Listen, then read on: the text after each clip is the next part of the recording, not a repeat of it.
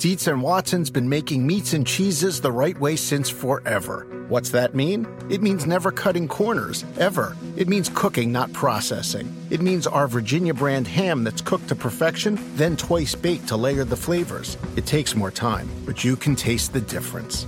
We come to work every day to do it the right way, even if it's the hard way. Because if it's not right for us, it's not right for you. Dietz and Watson, it's a family thing since 1939. Reese's peanut butter cups are the greatest, but let me play devil's advocate here. Let's see. So, no, that's a good thing. That's definitely not a problem. Reese's, you did it. You stumped this charming devil. Monday night edition of the pod. A lot of news that has piled up here. We're going to get to that. And then something that Danny suggested doing that we didn't have time for last week is to talk about which players have the most money on the line this season in terms of just how the variability of their performance is going to affect how much they get. And I think you could look at that almost as the free agents who maybe have the most uncertainty in their performance. Although, of course, the market will and what position they play will help determine that as well. But let's get started with some news. Where would you like to begin? I think we have to begin in LA. And there are a couple of elements here. There are on the court and off the court stuff. I think we'll start briefly with the off the court elements. There is a series of reporting on, I believe that was Friday, about a meeting that occurred between Luke Walton and Magic Johnson, and Magic expressing frustration that the Lakers didn't run more of an offensive system. Some of you probably read, I went on a pretty sizable Twitter rant about it at the time. And the basic genesis of it was when you have LeBron James, LeBron is the system. So I actually agree with part of it that the Lakers, to me, in terms of if your goal is running a system, the Lakers don't necessarily do a ton of that. But that's because LeBron James is the system. And what works around him is very different than what works around other players. And that's what actually really concerned me about this, was that we have a pretty sizable sample now of teams trying different things around LeBron James. He has changed teams now 3 times, and certain things work, certain things don't. And when you look at who the Lakers brought in after LeBron, it reminded me of the same thing, that basically what they envisioned, the guys they brought in didn't seem like LeBron James players. Now, that might not be Magic and Blaka's fault. We don't know that, because it could be LeBron said, I want to play with these guys. KCP seems like the most likely with that, considering the clutch thing. But that's the most of this doesn't really bother me too much. I mean, coaches and GMs talk about feelings, and Magic, with his experience and success as a player, has probably more pronounced of feelings on this than most general managers do. But the process elements of it are a little bit concerning to me, because they reflect on what I feel were the mistakes they made in later July than the 1st of July. Yeah, certainly you would have to say that the roster was quite flawed, especially the lack of a backup center, which they've tried to address, at least in part. We'll get to that in a second. The lack of shooting, maybe too many guys who need the ball in their hands. We've discussed these ad nauseum. I completely disagree with Magic as far as the offensive system. Number one, the fact that they have run as much as they have is actually, that is a system. Getting players to take the ball out of the net and push it up as fast as you can. Getting guys to commit to running. Getting LeBron, who's generally played pretty slowly in his career, to run. That is a system. That is something that is difficult to do, to get players to play this way. They are at the top of the league in offensive pace. We went through those numbers on the 15 and 60 last week about how they're playing so much faster than everyone else. And for a team that has a lot of athletic guys, a lot of finishers, a lot of guys who can get to the rim, as opposed to a lot of guys who can space the floor and provide room to work in the half court, running makes the absolute most sense. Then I also think they've done a really nice job of putting their playmakers, including LeBron, at the elbow, running screens for them, getting plays to the rim.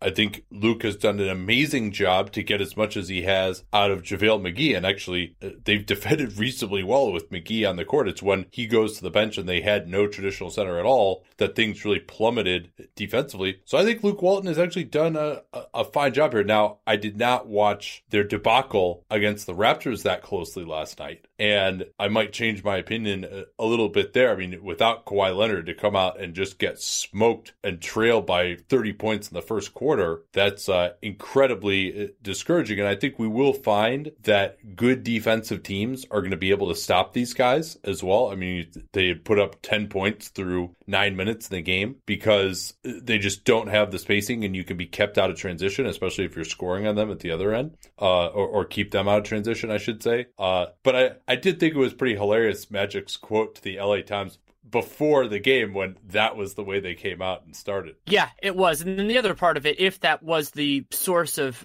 Magic's ire, I mean, their defense has been pretty awful. Can we read the quote? Yes, of course. Yeah. Magic says, I was trying to set you up for that, but I guess I failed. I didn't have the quote in front of me. Magic said that Luke could be safe for the rest of the season unless something drastic happens, which it won't. and then they come out not like an hour later and lay that egg. That was pretty funny. Well, we can actually, before we get into the other bigger piece of news, just quickly, because I know we'll forget, Mo Wagner is now available. Unfortunately for Mo Wagner, he now is not going to play as much because the Lakers are going to sign Tyson Chandler as soon as he clears waivers, reporting from Woj and from Shams Charania about that. And Chandler is an LA native, and I'm really happy for him that he's going to get that opportunity and to get the chance to be on a competitive team after these years in the wilderness. You know, he's had those 2 stints with the Mavericks, but other than that, I mean, it's been some time since Tyson Chandler's been on really competitive teams, and maybe he hoped that Phoenix was going to be more than that. There were those ideas that he was signing, and they were opening the door for LaMarcus Aldridge, who ended up going to San Antonio. And I really like the way that Kevin Pelton put this on, I guess it's called ESPN Plus now, that Tyson Chandler is a useful player for them. And that is an important place to start with this. The Lakers have needed more of what big men can bring to the team: setting capable screens, protecting at the rim, rebounding. Getting those elements from a tall human being is a positive for the Lakers. But then the other part was that if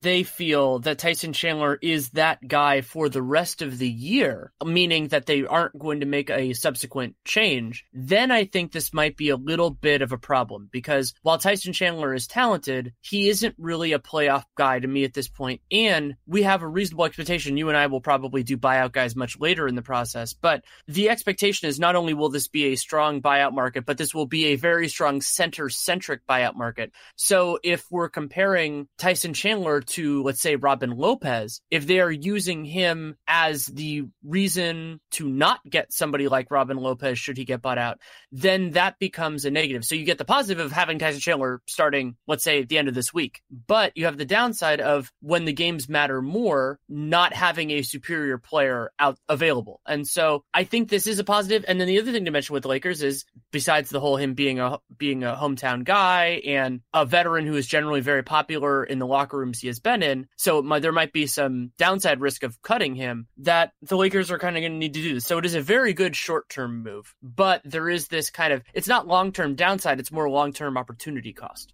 I'll second all that. I also think there's a possibility he's just completely cooked at this point. I mean, really, if you look at his performance in Phoenix, you know, the only thing I think you can say he's doing well is rebounding. And they could definitely use some defensive rebounding, but, you know, maybe he'll have a little bit of a renaissance. He was on bad teams, you know, blah, blah. But generally, when it comes to player performance, my philosophy is the simplest explanation of what I see on film is what I expect going forward, instead of, oh, he'll be motivated now. It's like, all right, maybe. But the more likely explanation is what he put on film is what he is. And, you know, I think he's too slow to get out into the floor the way he used to. Also, you know, the game has really changed in terms of, you know, not being able to just drop back at the rim and pick and roll coverage. You know, I do think he can help them as a communicator defensively. You know, that's something that he's always excelled at. You know, he'll be a good force in the locker room. Although, again, you know, you say that, it's like, you know, Phoenix has had like some great locker room the last 3 years. Like, so, you know, I always think that that stuff is a little bit overrated. It's like, oh, when you end up being a good team and having a good locker room, it's like, wow, it's because we had these great vets. And, you know, when those guys come into a bad situation and it stays bad, you know, you never hear about it. So not to say he's a bad locker room guy, just, again, you question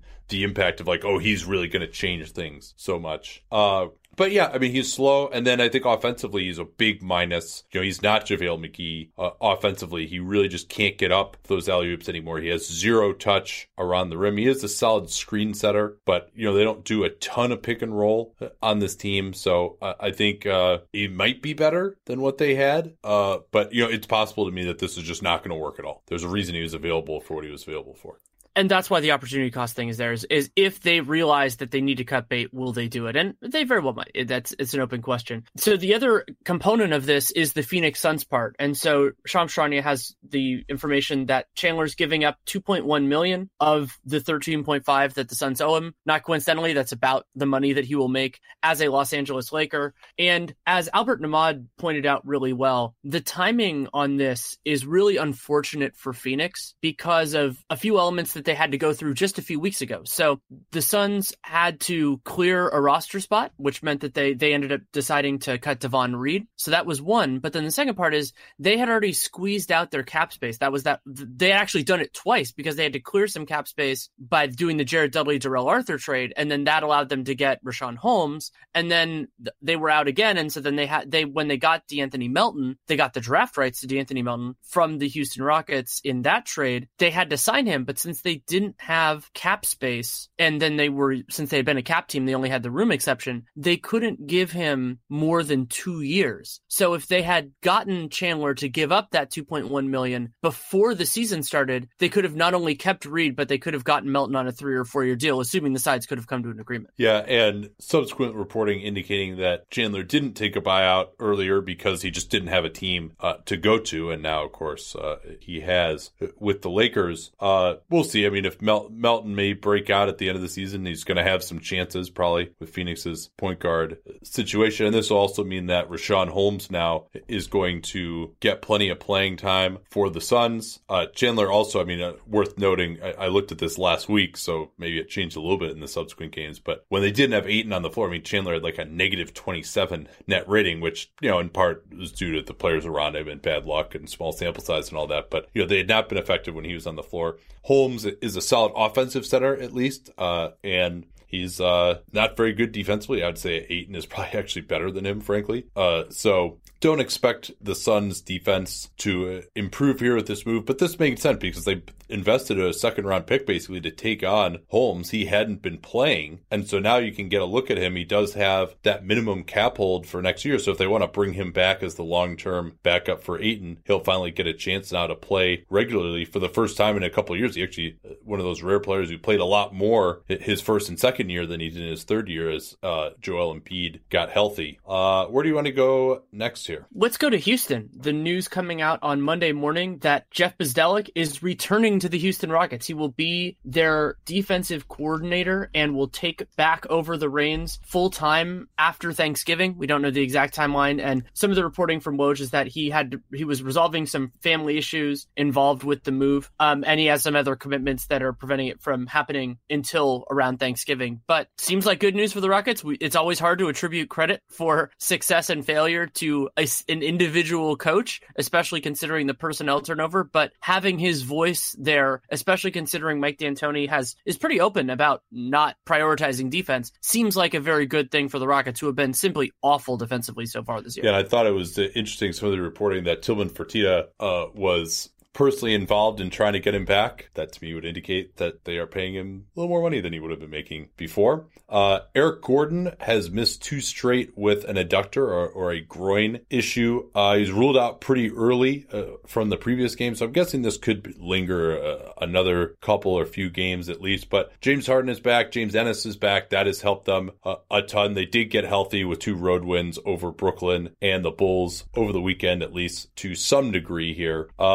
Their rivals in Golden State, Sean Livingston, has now missed almost 2 weeks with a sore foot that he injured early in camp. Slater reported that he played in some old hyperdunks during the preseason and started having some issues after that. But the hope is that he can return at the end of the week. And then DeMarcus Cousins has been doing some light full court, like 4-on-4 scrimmaging, not particularly competitive stuff with like assistant coaches and whatnot. The grainy video at the Warriors practice facility, there's there's basically like an area along the baseline of one of the courts where you're sequestered as the media and not allowed to leave. That's why being on the road is so much better for a shoot around or a practice, because you can just walk around the whole gym. They don't have like a system where you're only allowed to go in one place and they bring all the people over to you. Instead, you can just go and talk to people on the road. But in any event, they're running this 4-on-4, and some of the video indicating that DeMarcus, I'm sure he probably was getting a little winded as he was working up, but, didn't look incredibly spry so far. But obviously, it's very early on in his recovery. Did you mention Eric Gordon? I might have missed it, because that's the other thing we should talk about with the Rockets. Okay,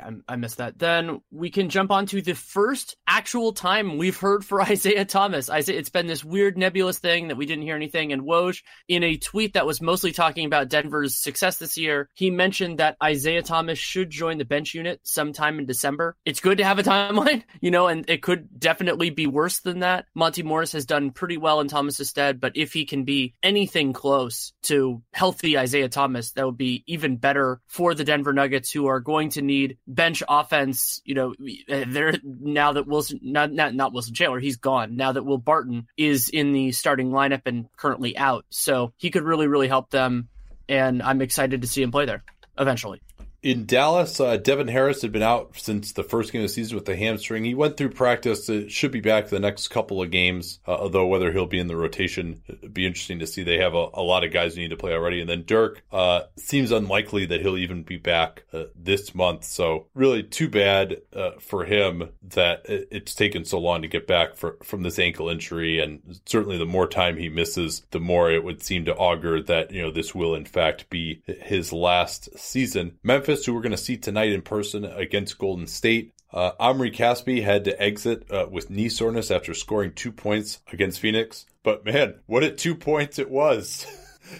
Yeah, he pulled off a sham god on Josh Jackson that Durant apparently called vicious today, which is pretty good praise. And I can't remember who it was. Talk to God, sham god gave it a 4 out of 5, which is quite good for Omri Caspi. But yeah, knee soreness, and Chandler Parsons is also out with knee soreness still, which is certainly unfortunate, though they have a lot of options on the perimeter, which is something that we both praised about their offseason. In Miami, James Johnson seemed like he was getting close. Maybe that was just incorrect or misleading, or I'm misremembering that, but he hasn't made his debut yet. It seemed like he'd been practicing and, coming back from that hernia surgery. That is he had that surgery in May. How is he not back yet? I've never heard of that kind of a surgery taking so long. So, that really worries me. And then Deion Waiters also, still no indication that he's close, coming off of that foot issue. We can return to Minnesota with General Soreness captaining the ship. Well, not captaining on certain days, but Jimmy Butler, he didn't play as they got absolutely walloped by Portland. And that was just a rough game for them overall. And part of it was not having Jimmy Butler, but another part of it was their point guard situation, because Jeff Teague is still out with his knee issue and Derrick Rose did not play due to left ankle soreness. So when you don't have your best offensive wing and you don't have either of your two highest used, I'm not going to say, Rose has been better than Tyus Jones so far this year. It's going to be hard to score reliably, and they got absolutely waxed by Portland. And we're just going to have to see. We talked a lot about Jimmy Butler's play here back when he did it the first time, and we'll keep an eye on it. That's really all we can do at this point. So basically he's is he just only playing in high profile national games at this point? This soreness thing is obviously completely preposterous. They've played 3 games in the last week and haven't been practicing at all, I think so. Yeah, he's the special attraction, which is also unfortunate for Minnesota, because those are games that are probably against teams good enough that they might not beat them with him anyway. So, he played against the Warriors, and they were actually pretty close in a lot of that game, but then they ended up losing by, I think it was 15 or 16. And so we'll see where that goes moving forward. We can jump to the team that whooped them in that game, the Portland Trailblazers, and don't come back early from knee surgery, kids, adults, whoever you are. Don't come back early from knee surgery. Yeah, and early, when it's 2 weeks, 3 weeks, Harkless now has missed 5 straight, doesn't really seem to have any kind of a timetable. And this is one of those things, just the way it feels to me is all right, he's going to try and rest. He's going to try and rehab it. But if it's been 5 straight, he's not seeing the improvement. He was having soreness all through camp. I mean, remember, this is supposed to be, a small arthroscopic procedure. And, in theory, he was healthy by the playoffs, although they even shut him down again. I think he came back for, I can't remember if it was game 2 or game 3, and then he didn't play game 4 once it was clear that they're going to get swept. But man, this seems like it's heading in the direction of like another potential surgery if this doesn't resolve soon.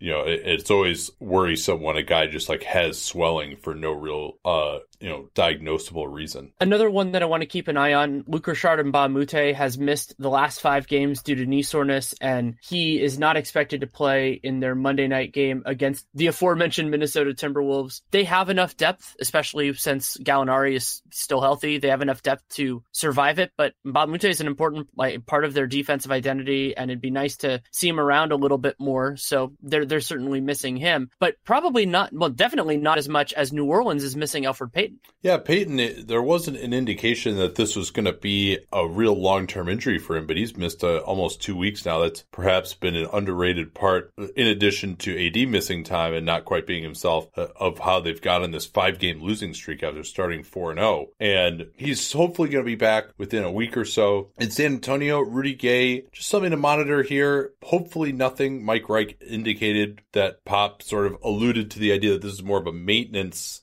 absence, but Gay did not play on Sunday as they got waxed by the Magic with right heel soreness, and right heel soreness did cause him to miss 25 games last year. And then Donovan Mitchell struggling with nagging injuries over the last week or so. He had to leave the game last week with hamstring tightness. And then he suffered a left ankle sprain, so he won't play tonight against the Raptors, which is really a shame. I was looking forward to that game. But, the Jazz, they're 0-4 at home, and they could be looking at 0-5, especially if Kawhi plays tonight. Let's move to Atlanta. John Collins he's still out for several more games, has not returned to practice. We talked yesterday in the 15 and 60 about how much they're missing him because they just do not have much of power forward. And while I firmly believe that John Collins is better as a 5 than a 4, they have nothing at the 4, so he would really, really help them there. And in Brooklyn, DeMarre Carroll he had surgery on October 16th, and we didn't really have a specific timetable, and he's getting close to a return. So that's definitely, it's good as long as they're not rushing him back. And then favorite of the podcast, Treveon Graham is dealing with a hamstring issue. I believe they said he was going to be reevaluated in 2 months, and he's making progress, which when you consider that we're still early in that time frame, that's what you want, because Solomon Hill is a good example of just a nasty hamstring injury that basically keeps a guy out for most of a season. So fortunately, it looks for the Nets and for Graham like it's not going to be that kind of a hamstring issue. Yeah, he's begun running already, which doesn't mean his return is imminent, but hopefully it won't end up being the 2 months. John Isaac, another recurrence perhaps of an injury from last year where he missed so much time with that sprained right ankle. He's going to miss his second straight now with another right ankle injury. Supposedly he said it wasn't as bad, but let's keep an eye on this one. And then Tim Hardaway had to leave New York's loss to the Wizards last night with a back injury. He said it felt like a nerve or something, which is not good. Hardaway had a wonderful start to the season. And then Kevin Knox has been upgraded at least to doubtful for tonight for the Knicks against the Bulls. So he's not going to play, but maybe he could be back in the next week or so.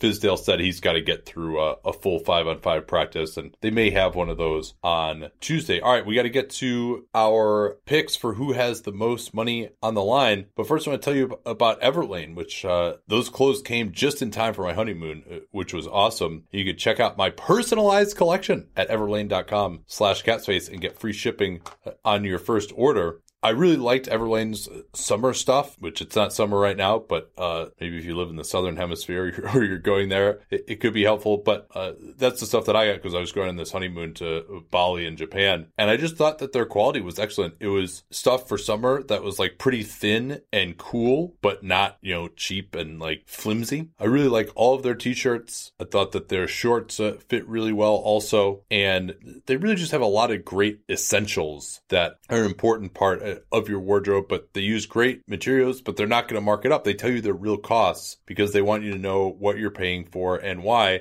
This transparency is really revolutionary in the clothing company. They'll tell you where they get their materials. They'll tell you about the ethical factories that they work with, and the prices are 30 to 50% lower than traditional retailers because they are selling directly to us. once again, if you want to check out my personalized collection, go to everlane.com/capspace and get that free shipping on your first order. That's everlane.com/capspace. Easy to remember, /capspace, because we talk about it all the time in the program. everlane.com/capspace. Let them know with that /capspace that you came from us. All right, so the way I wanted to approach this is there seem to be really three categories of guys who can have a lot of money on the line. The first is the young guys trying to establish themselves. Generally, these are going to be restricted free agents who did not come to an agreement on an extension. And if you're a restricted free agent in particular, like, you got to play really well. And there's a lot of guys who come in their third season in the league, going to their fourth season in the league. If you're a lower round pick, maybe you're reaching free agency a little bit earlier, but they really have to, a lot of times you haven't established yourself as a starter level player. And that's why they didn't get an extension that paid them like a starter. But some of these guys have the ability to play at a starter level and prove that they are at that level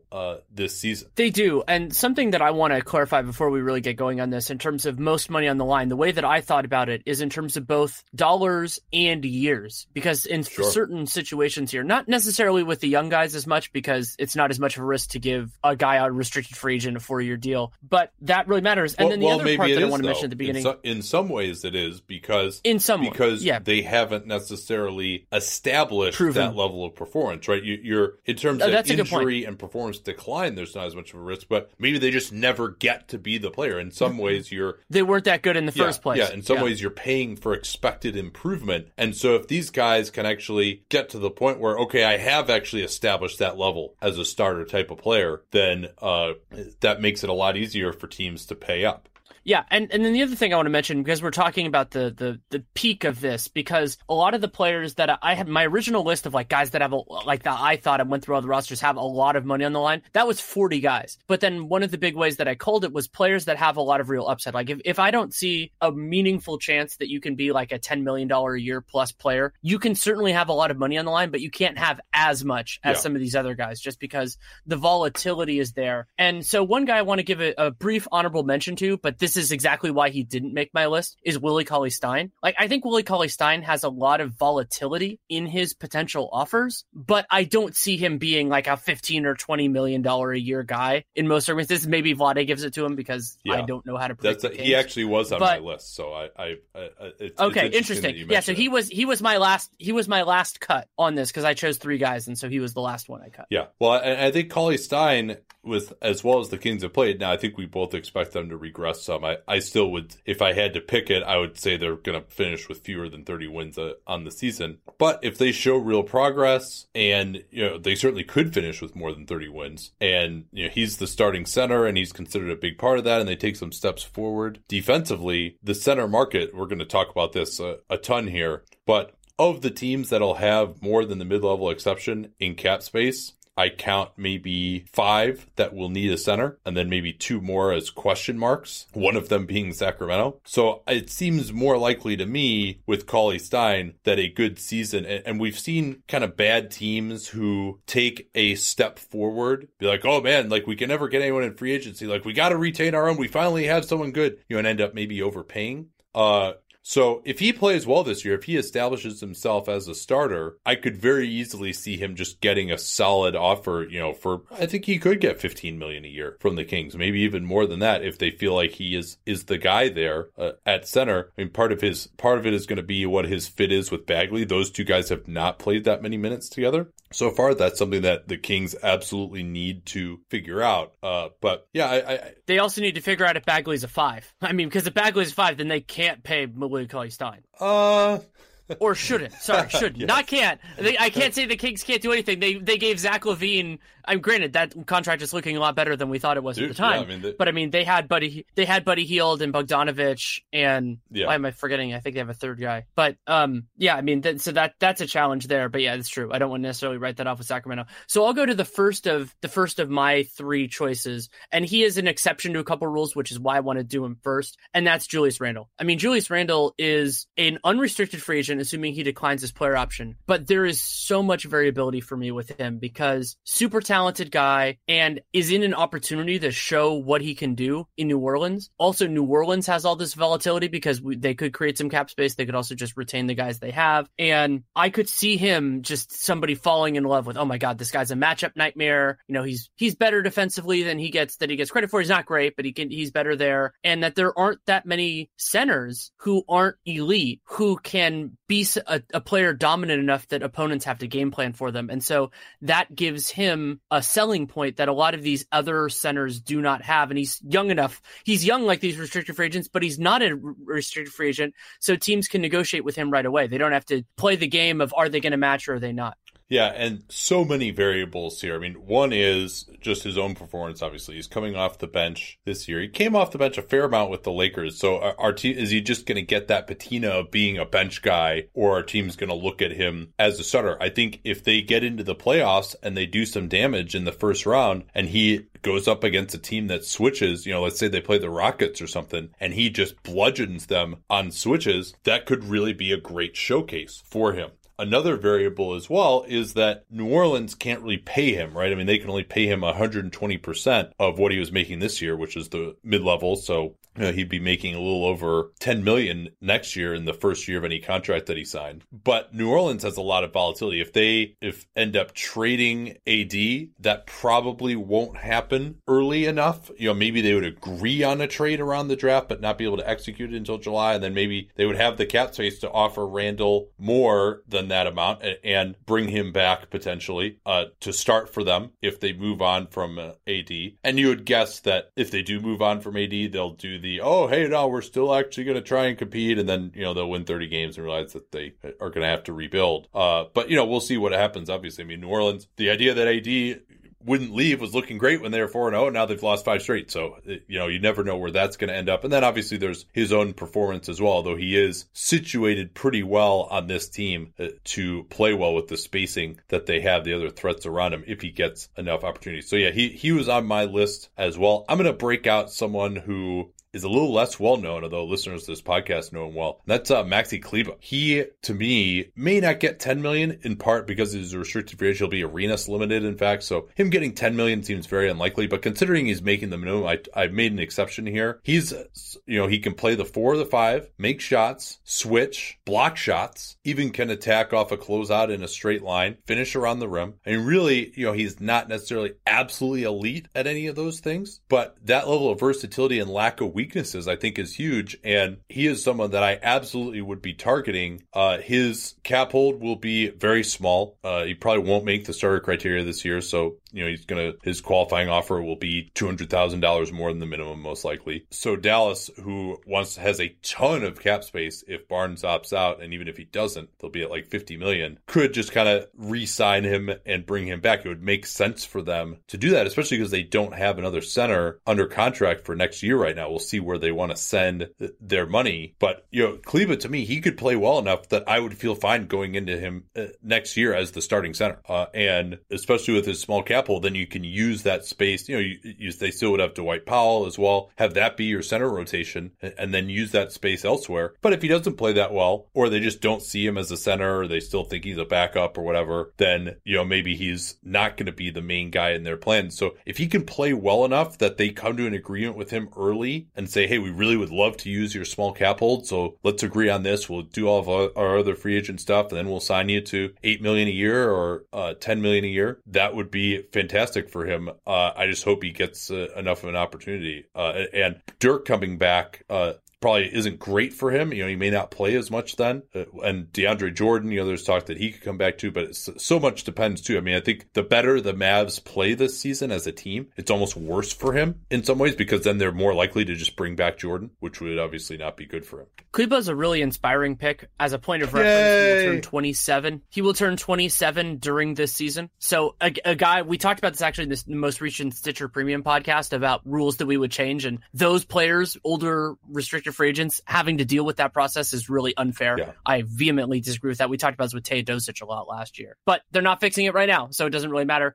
I didn't have Cleveland on my list, but that's a really good choice. I am happy you had him in this discussion. My next one is Terry Rozier, and Rozier makes this list because of the threshold that exists for point guards. Because because Boston, they might be less willing to match on him or whatever, depending on what happens with Kyrie. Like if Kyrie has a really good season, stays healthy, and then resigns, then you don't maybe need to use as many resources on Terry Rozier. But as a restricted free agent, as a potential starter restricted free agent, the idea is often, and I mean, Chandler Parsons is a good example of this. Jeremy Lin is a good example of this. You need to be willing to bid enough that you're confident that the other team will at least make have a really hard decision to make. And because otherwise it's just kind of, you're kind of wasting your cap space for a while, all that kind of stuff. Because Rozier on the high end is way more than any exception. He's a cap space guy straight out. Maybe a sign and trade if the situation presents itself. And if he doesn't meet that threshold, it gets a lot harder for him to get his money, because then, maybe you're talking about teams for the mid-level, maybe you're talking equivalent mid-level money or a little bit more than that. And, Phoenix spending the money that they did by extending Devin Booker and all that took out one team that made a lot of sense. They could still do it by sign and trade, but that gets a little bit weird. And so I think there's a lot of volatility with him. I originally didn't have him on the list. What was that? Oh, that was my phone going off.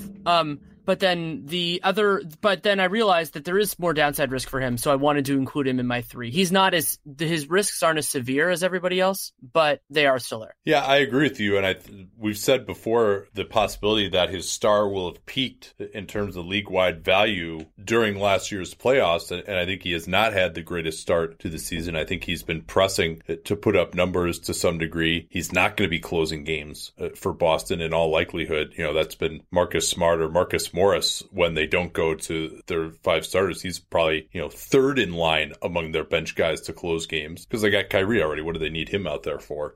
And maybe there's some hope for him that Kyrie would miss some time and then he could get back to playing starting point guard with them, but it seems like Kyrie is doing okay so far here, so maybe that's less likely. And I mean, I think the biggest thing that's a variable for him too is a potential trade, but it seems like Boston really wants to hold on to him. So that's, when he gets traded, that's when your gold is a restricted free agent generally, at least if the other team's given up enough to sign you, because now they've invested and they've got these sunk costs and they're going to pay you. They obviously made the decision with that in mind, that they're going to have to pay you. Last one on my list here, and then we can move to some of the other categories. Kelly Oubre, another guy who... Interesting. He's, especially because the Wizards can't really pay him unless they make some moves. It just doesn't make sense for them to invest 8 figures in him when you have Otto Porter, in theory, at his position. They're taxed out. They're not that good. So a lot of it too depends on how well they play. He's another guy where in some ways it might even be better if they don't play as well, because then maybe they move Porter and try to sign him as a cheaper replacement. I mean, now it would be nice if he could get into the starting lineup, play with Porter, they make it to the second round, that would probably be the best option, but that's looking pretty unlikely. So, or it might be better too if they're playing Porter, that he could even be a part of a trade to a team that can afford to pay him. His offense is looking better, but he's been pretty thirsty. He's been dogged by some rumors that he's maybe playing a little bit selfishly. Liam talked a lot about how his defense has not looked good so far in the early season on yesterday's show. But I mean, he's certainly someone who deserves credit for making incremental gains in his skill level every year and has a ton of defensive potential with that 7'2" wingspan and pretty quick feet. He's probably better actually on smaller players out on the floor because he hasn't really gotten a ton stronger. But he's someone who, if the line with guys on the wing who are not big ball handlers is so thin, really, between you got to hit your threes and you got to defend, and those are two things which can be inconsistent and are really hard to evaluate. And, if you go from hitting 35% of your shots to 30, it's now you're not a starting level player. If you hit 37%, now it's you're really good. And it's based on, there's a lot of variability there. So if he can continue to hit shots, if the Wizards can turn around to some degree they can play better when he's on the floor. He still has, as a relatively young player, a lot of upside to be a starting level of guy. But, if he can start to show that he's close to that level and could maybe take another step forward as opposed to just, kind of being a bench guy, he could make himself a lot of money here. My top choice, and I didn't always pick a single one, but my top choice in this bracket is D'Angelo Russell. And D'Angelo Russell is the top of this list, not necessarily because of how I feel about him, because I mean, he certainly can change my opinion, but I feel it. It's that I estimate that there is a lot of volatility in terms of how other general managers feel about him. And also the massive uncertainty in Brooklyn, because they have some cap space. They could have a lot more if they withdraw his qualifying offer. And also he's a guy with a massive, massive line between the size of his qualifying offer and his cap hold. So theoretically, there's some situations there that could be of importance. And Russell is more volatile to me than Terry Rozier just because he's proven it less. And I mean, he hasn't gotten the opportunity to do that in the playoffs. Also, he is probably not the best point guard on his own team right now. And that's a challenge. Maybe Kenny Atkinson decides, I want to go with Spencer Dinwiddie more. I think he gives us a better chance to win. And especially if Brooklyn is thinking we want to use our cap space and all that. I mean, Dinwiddie at a minimum cap hold or close to it is going to be a lot more pliable that they can use than D'Angelo Russell, where you basically have to choose, are we going to have D'Angelo Russell or are we not? So I could see him making, backup money. I could see him making solid starter money if he has a good year. And players with high draft pedigrees often get a lot more latitude, especially over the first 3 years of their contract, because then somebody goes, oh, well, this is why he was drafted so high. This is why he's a talented player. And so I could see that. And there are teams that are looking for point guard help. So I think he's the most volatile. But we can move I wanted to react to that just for a second. Sure. He did not make my list because I don't see him being that volatile, because I just don't see the path to him really improving that much. And also because there are just so many other options on the point guard market of really any flavor. Rozier as a restricted free agent is probably ahead of him. Dinwiddie as a younger guy is kind of ahead of him. Now he's a little bit younger than some of those guys. And then also you just have some older guys too who are in the mix, and just a lot on the point guard market.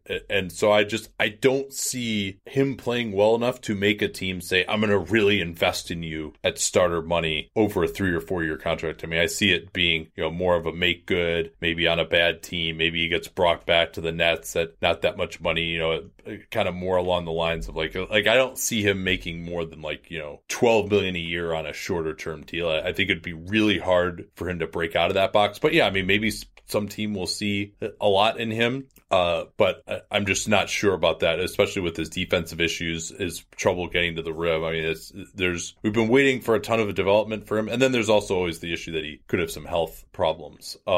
But did you want to transition, or you want to react to that? No, I'm fine with that. I just think that you and I feel differently about this than James do. It's me predicting the market. Yeah, and you, maybe that's right. I mean, I probably am guilty of not seeing things through the way GMs would see it. But with him, I'm just, especially because of like some of the character stuff with him too, I think that's like a way for GMs to kind of be lower on him. Let's talk about some of the guys in the middle of their career. I mean, DeMarcus Cousins, the obvious one. I assume he was like number one on your list as well. Oh, yeah. Yeah, DeMarcus Cousins, I mean, unbelievably talented player. I mean, he's flawed. We've talked about his flaws a lot in the history of Dunked On. But, I mean, Achilles injuries are one of the few that still absolutely scare not only us, but everybody. And so how he looks, also how he fits in on a very successful team. Does he buy in defensively? Does he actually get back in transition? Can he handle a more variable workload? I think teams are going to learn a lot about Cousins this year. Physically is the most important part, but then how he fits in, and center is such a stocked position that there is a lot more volatility. And also teams, I'm guessing, my instinct is that teams are going to be less willing to really spend on centers. I mean, we saw, granted, there was different kind of leverage in the Jusuf Nurkic case, and then there was the weird thing about Nurkic and DeMarcus Cousins sharing an agent. But I think we're getting a better sense that teams, they have to be bowled over to pay for a center. And DeMarcus Cousins absolutely has the talent to do that, but he might not.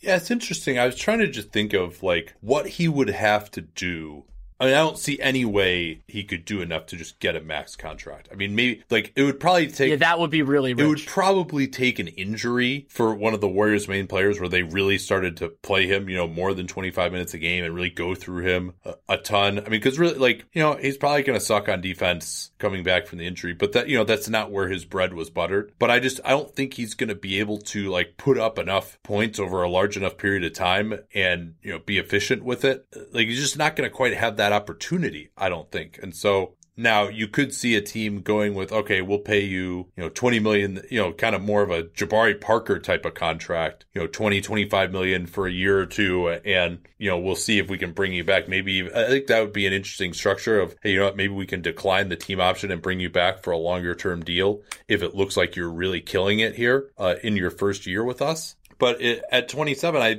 it's hard for me to see how a team is going to go, hey, 4 years, big money, based on what he can show in the second half of this year. Maybe I'm wrong about that. Maybe he'll just have more of a chance, or there'll be games when guys sit out, or there'll be an injury. But at his peak last year, he was, one of the highest usage big men that we've ever seen. And I don't know how he can prove that he's back to where he was in New Orleans with this group around him. And then, of course, there's the fact that he'll be coming back from the Achilles, and first year after the Achilles is probably not going to look amazing anyway. So and that he just may just never be the same guy.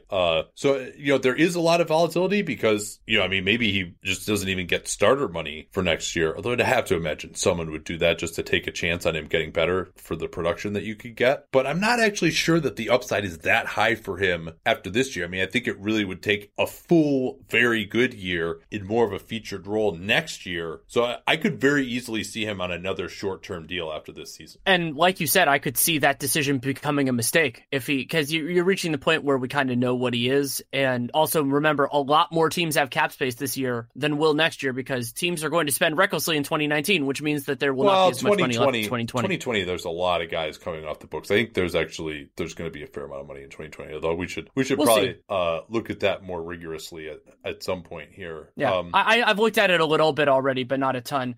So the first guy that I want to talk about in this group, other than DeMarcus, who's an obvious pick for it and the top of the list, is Harrison Barnes. Barnes has a higher floor than a lot of these guys because he has a lucrative player option worth $25.1 million that if the market just isn't there, he can just pick up. And I expect that is more money than he will get theoretically as the starting salary on the open market should he opt out. But getting 4 years or however long it is there's definitely value to that, the security of it. And Barnes will turn 27 before free agency. The Mavericks will probably be eliminated long before then, but it's during May. And Barnes, it's just kind of figuring out what he is. Like, where does he place in on a good team? Where does he place in on a bad team? And the volatility that also comes with presumably starting alongside two other ball-dominant guys in Luka Doncic and Dennis Smith. So he could look really good in that role. I mean, he's done it before. Or you could just be sitting there going, well, why is he so much better? Why should we pay him so much more money than all of these other guys that are kind of fringy and, would definitely help you win, but aren't going to be the centerpiece? So I think there's a lot of volatility with him, even if the player option changes the dynamics for him compared to some of these other guys. Yeah, Tim Cato, when we did the Mavs preview, said his belief that, and kind of the expectation that he's going to just opt into that. And he's not having that great of a start to the year. I think just generally the focus is going to be on Doncic and Smith there. So I'm not sure that he's going to be able to play well enough to get an opt-out, and maybe he'll be shooting for 2020 instead. That seems more likely these days that he's going to opt in to me. Although there could also be the, hey, opt out and we'll sign you to something longer term. Couple of wings I wanted to focus on here. Al-Farouq Aminu is one. He will be 28 after this season. And like so many, his value waxes and wanes with how he shot the ball. He's had really valuable seasons when he's shot the ball well, less valuable seasons when he hasn't. He's still not a natural shooter. It doesn't seem like he's going to take the step to be, all right, this guy's really a knockdown guy. We can't leave him anymore. But he's very valuable defensively. And so the question is, is a team going to invest in him at starter money using their cap space, or is he going to fall more into the exception type of range, thinking of him more as like kind of a combo forward off the bench sort of player? And then like with so many of these guys, it's really the years as well, right? Is it going to be 2 years for him? I would feel totally good about paying, $15 million a year for 2 years for him. 4 years? Not great. I mean, and we'll see how he shoots the ball this year and how he plays too. But, as of right now, and then James Ennis is another one. Obviously, I mean, he's been, was available for a 1+1 at the minimum for a reason, but, I still think that he can be outstanding in this Rocket system. And, if the Rockets get to where they want to be, he's going to be playing big minutes for this team, barring, perhaps a Jimmy Butler trade, but he's really their only 3-and-D type of guy on the wing right now. He's going to have 35 minutes a game in the playoffs for a very good team. And if he can perform at a solid level, he could be a guy who's going to be kind of more in the $10 million a year range if he can play that well. And Ennis at age 29, this is his one chance really to get a decent contract. Even if he can get up to 8 figures for a couple of years would be so massive for his career earnings. I like both those picks. My two have a couple things in common. They're both listed at 6'10". They're both going to turn 28 before their next season starts. And that's about all they have in common because it's Derek Favors and Nikola Mirotic. And those two guys kind of, they define different elements of the positional revolution that's going on. Favors is just, what is he? Is he a center? Is he a 4? What does Utah do? And then Mirotic is in the middle of this uncertainty with New Orleans, and also just how much do teams value what he does? If he has a really strong year, I could imagine him getting a ton of money. And if he has a shaky year, then maybe somebody brings him in at a reasonable sum and all that. So I just think those guys have more downside and upside than a lot of these guys. That's why I included them. Favors, I would say, doesn't have any upside because if he plays really well, Utah is just going to bring him back next year on that non-guarantee. Yeah, they might go in a different direction though, depending on what they're looking for. Yeah, it seems like there's so many other teams that are really trying to use cap space. Utah may be an underrated one there. But yeah, we'll see. I mean, he is due to make $16.9 million next year. So I mean that is a very interesting number. But you would imagine if Utah is going to cut him off of that, and also his guarantee date is a little bit later as well, that could hurt him. His guarantee date is July 6th. So if he doesn't play well enough to be worth that on a 1-year deal, you imagine that he's going to kind of be out in the wilderness, like not even necessarily getting starting center money. So I think a lot of it is just, does he play well enough for Utah to pick that up or not? Because I think he's looking kind of as more of a backup if they don't, unless they just have some other amazing free agent that they're going to bring in, but that has not been the MO for the Jazz. Unless there's somebody else you want to mention, we can move on to the vets, and I don't think we need to spend as much time on them because they're pretty self-evident. And so I want to start with DeAndre Jordan. With him, there's a lot of volatility in terms of years, and then there's also some in terms of salary per year. And as a point of reference, DeAndre turns 31 during next offseason, so that's around when things start getting sticky for centers. Dallas, we don't know what they're going to be, and a lot of the other teams, so I think there's a lot of volatility with him. Yeah, I think that this is kind of what you want to do as a veteran in this situation, if you're, and even some guys in their late 20s fall in this category, but certainly once you turn 30, is you have to play so well that you can get teams to just pay you on a longer term deal, knowing that the end of that deal is probably going to be a bad contract, but it's just so worth it to get you at the start of it that you can force them to. Danny Green is certainly in that category, depending on where the Raptors end up. I mean, and he's been awesome so far to start the season. He'll be 32 next offseason. If the Raps make it to the NBA Finals, if Kawhi comes back, I mean, that's the other thing too. Like, if Kawhi doesn't come back, then they probably don't bring back Green as well, right? They're just going with more of a youth movement. If Kawhi comes back, then they want to have a way to replace Green, and they could pay him a fair amount of money. But, if he has a good year regardless, he should be in demand. I second what you said about DeAndre Jordan. Thaddeus Young is another interesting one. Opted into about $13 million this season. He will be 31. Still a very good defensive player. His offense is a little dicey. So can he convince somebody that he is a starter and deserves that type of money, or is he going to be down in the exception kind of range? Yeah. I like Thaddeus Young, and another one of mine is similar, which is Paul Millsap. Millsap is older. He turns 34 during this season, and he has that team option for next year, which I expect Denver to decline whether they bring him back or not. But I mean, depending on what kind of season Denver has, their willingness to pay Paul Millsap or somebody else to fill Paul Millsap's role will be compelling. And then the last guy I want to mention is on the same team, and that is Isaiah Thomas. We just don't know what he is. Like, if Isaiah Thomas I didn't have him in like the front of this line just because I don't know that a team is going to give him a lot of money, even if he's awesome, because of all the risk involved. But I mean, within the point guard market, he is incredibly volatile because he he's played at an incredible level before, but he just took the minimum and isn't back yet probably for at least another month. Yeah, I didn't include him just because I fear that his destiny is written as just someone who's going to be a bench guy, make a few million a year type of thing, especially with his health issues, with his volatility in the locker room, the fact he's going to be 30, how small he is. I mean, it's just, it really pains me given the levels that he reached only 2 years ago that, the most he's ever going to have made in his career in a season is like 7 million. Deserved to make a lot more than that. And he really just, got very, very unlucky with how things turned out. All right. Anything we got to talk about before we go here? No, I think we're good. All right. We'll be back with a gamer on Tuesday night. Looking forward to that. Talk to you all then. Reese's peanut butter cups are the greatest, but let me play devil's advocate here. Let's see. So, no, that's a good thing.